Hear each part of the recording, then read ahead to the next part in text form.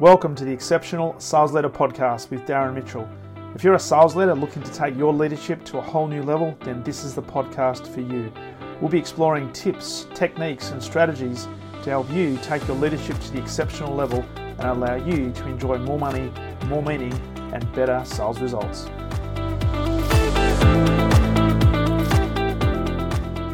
G'day and welcome back to the Exceptional Sales Leader Podcast. Darren Mitchell on this final day of the working week, Friday the 5th of November 2021. And as we wrap up this particular week, just wanted to record a quick fire podcast and talking about a topic that I think not just all sales leaders need to be really conscious of, but I think all people in general need to be really conscious of. So if you're not a sales leader right now and you're listening to the podcast, this equally applies to you as it does to every single sales leader on the planet that listens to the Exceptional Sales Leader Podcast, and there's more and more than listening to it. I'm very, very grateful for that. And that is selecting your inner circle very, very carefully. Now, you've probably heard that the phrase that we are the average of the 5 closest people that we have in our lives, whether that be in relation to the beliefs and values we have. Some would say even things like income, bank balances, athletic ability, because birds of a feather tend to flock together is one of the key phrases here, and this is especially true for our kids. And certainly when our kids are growing up, you want to be really conscious of the friendship groups that they're forming and who they're hanging around. I know that as our girls have grown up, we've been really conscious of the people who they spend some time with. Not to say we're vetoing people or making sure they fit certain criteria, but just educating our girls in terms of who the people that they should be hanging around with. And just building some, spatial awareness and social awareness, hopefully helping them to become more emotionally intelligent people. So many people love to belong to a group, and if you think about it, all human beings, we're social butterflies and we love social connection. So we want to feel part of something. And so we must, however, be really, really conscious of who we select to be associated with, because as I said, birds of a feather do flock together. And you just have to look at examples in the media where people have got into trouble because they fell in with the quote-unquote the wrong crowd, and often the wrong crowd suffers from a thing called groupthink, and there's peer group pressure that often is placed upon individuals, and not just young people, but certainly adults fall into this category as well, that often you find yourself doing things to please the group, and often you'll do things that might even go against your own value systems or your own beliefs just to be part of a group and to feel part of something. So it's a very, very strong pull that we have as human beings based on the power of connection. But as sales leaders, I want to talk about this specifically in terms of what we should be doing in relation to who we surround ourselves with. So as a sales leader right now, just think about who are the 5 closest people to you right now as a sales leader. And just think about the quality of those individuals, what contribution they are making to your life and what sort of contribution that you're making to them as well, and just ask yourself, are these the best people to hang around, and are these the best people to be associated with? Now, I'm not saying cut all ties, but one thing we need to be really conscious of is that all elite performers around the world, whether it be in business, sport, entertainment, you name the industry, and you can see that all the elite performers who have sustainable success are all very, very intentional and specific with who they hang around with and who they allow into their inner circle. They just don't allow anybody in. They have very specific criteria that they go by that enables people to come into their inner circle. And yes, you might be sitting there thinking, well, when I think about it, a couple of the closest people I have are my family. And yes, it's true. You cannot choose your family. But what you can choose, though, is how much time you end up spending with your family. And with family, I'm not talking necessarily about your immediate family in terms of your spouse and your kids, because you want them in your inner circle, obviously, because they're the center of your life, and so they should be.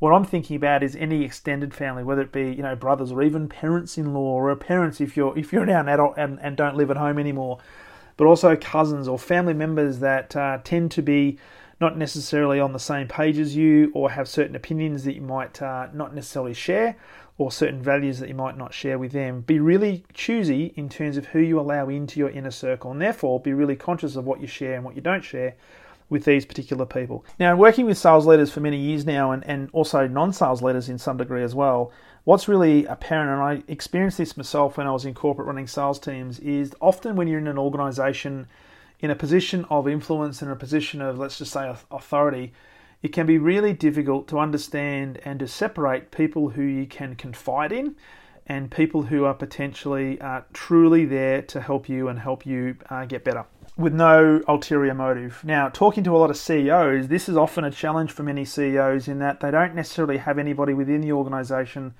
who they can have the difficult, unbiased sort of conversation to just talk and how they feel, talk about different strategies, soundboard.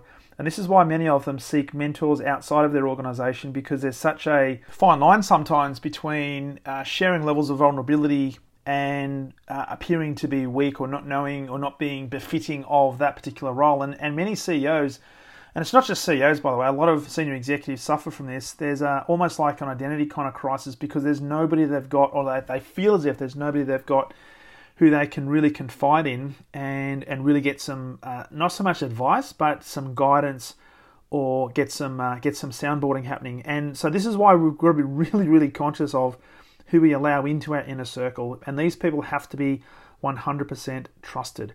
Now, working with a lot of sales leaders, that's exactly why, coaches exist and mentors exist, because sometimes there is a lot of internal competition, and sometimes when you're sharing things that might be a little bit more personal in terms of the way you think or your decision-making process, or a lot of the stuff that we do work with leaders on, sometimes other leaders can take that as a sign of a weakness and use that, unfortunately, to their own advantage to try and increase or improve their own positioning at the other leaders' expense. So there's this internal competition, and I've seen it happen literally hundreds and hundreds and hundreds of times, to the point where is it any wonder that people are afraid of sharing things and afraid of, God forbid, being vulnerable and sharing what could be construed as a sign of weakness, but what I look at as being truly authentic.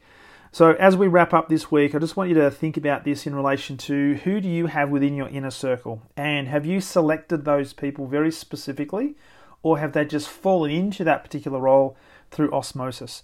And some things to think about as we break out for the weekend in terms of, if you're not really clear on who your inner circle members are, what are some things you can start thinking about to try and get people to qualify based on these things, so you can be a bit more selective in who you let into your inner circle and therefore what you're going to share with them. So this is by no means an exhaustive list. There's some things to think about, and these are some of the things that I've thought about in terms of letting people into my inner circle, but also clients that I work with. Some questions to ask, or some topics, if you like, some areas to think about in terms of selecting the best people to surround yourself with. Now, point number one, and this is in no particular order, point number one is experience. What sort of experience does this person have? Now, to have somebody in your inner circle doesn't necessarily mean they have to have experience in your topic, your area of expertise, or in your industry. What they do have to have, though, is life experience, because often what they can provide in terms of experience, and with that might come levels of wisdom, and hopefully a track record of making mistakes and growing from it, is they can give you a different perspective. They can ask you different questions, or in many cases, hold up a mirror so that you can actually start to self-reflect, and they're not there to judge you. So life experience is a really important thing. Now, the other one around experience, you may actually find somebody, depending on your area of expertise, you may actually want to have somebody who is really experienced in your area, who can almost become like a pseudo mentor to you, that can help you fast track your development, that is not necessarily connected directly to the business that you operate in. So they might have two parts of this. One is life experience, and the other might be specific experience in the discipline that you're wanting to improve in and you're actually working in. The other one is, what is their intention? What is the intention of having this person within my inner circle? Are they there to serve me, or are they there to serve themselves? So what is their intention? Are they prepared to give me feedback? And when I say feedback, are they prepared to give me the unfiltered feedback that I know I need to get, because we've built a trusted relationship with each other? So you want somebody in your inner circle who can have the difficult conversations with you, knowing that the intention is there to help you. The intention is not there to belittle you.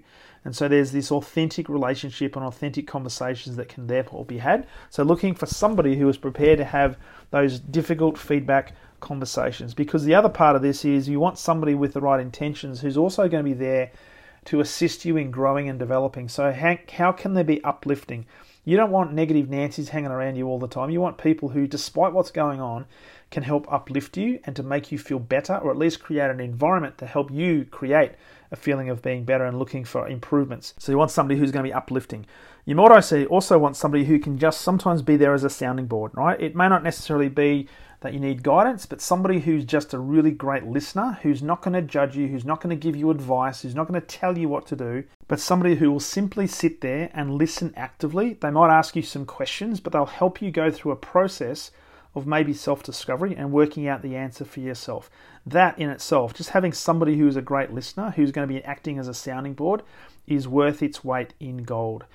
You might have somebody who is very aligned in terms of what the values are, so there needs to be some sort of values alignment. Also have somebody who is there to support you, which is linked to being uplifting and certainly edifying and providing feedback, but somebody who is going to be there to support you no matter what, who's also going to give you tough love. So every now and then, just somebody who actually will have the unfiltered conversation, which is kind of linked to feedback as well. But sometimes if you're being a bit of a dick, you need somebody there to tell you that you're being a bit of a dick, to get you to pull your head in and get you back on track. So somebody like that within your inner circle is also worth its weight in gold.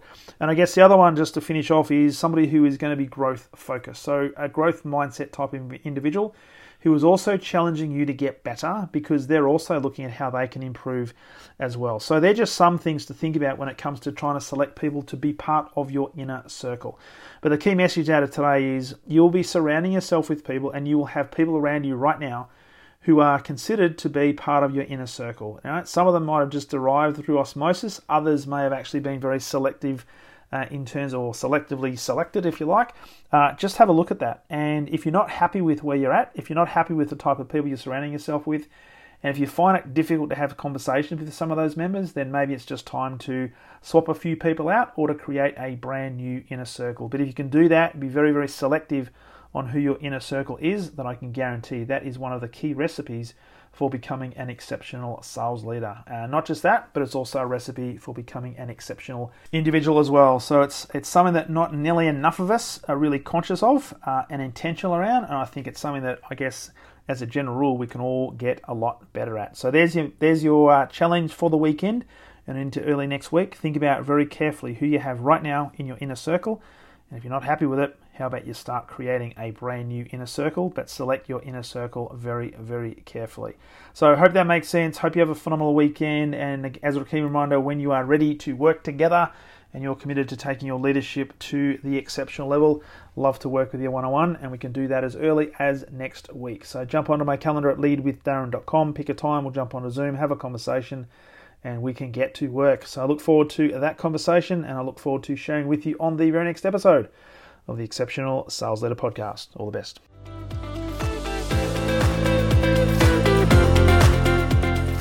Thank you for listening to the Exceptional Sales Leader Podcast. I trust the information in this episode has been helpful in your journey towards becoming exceptional.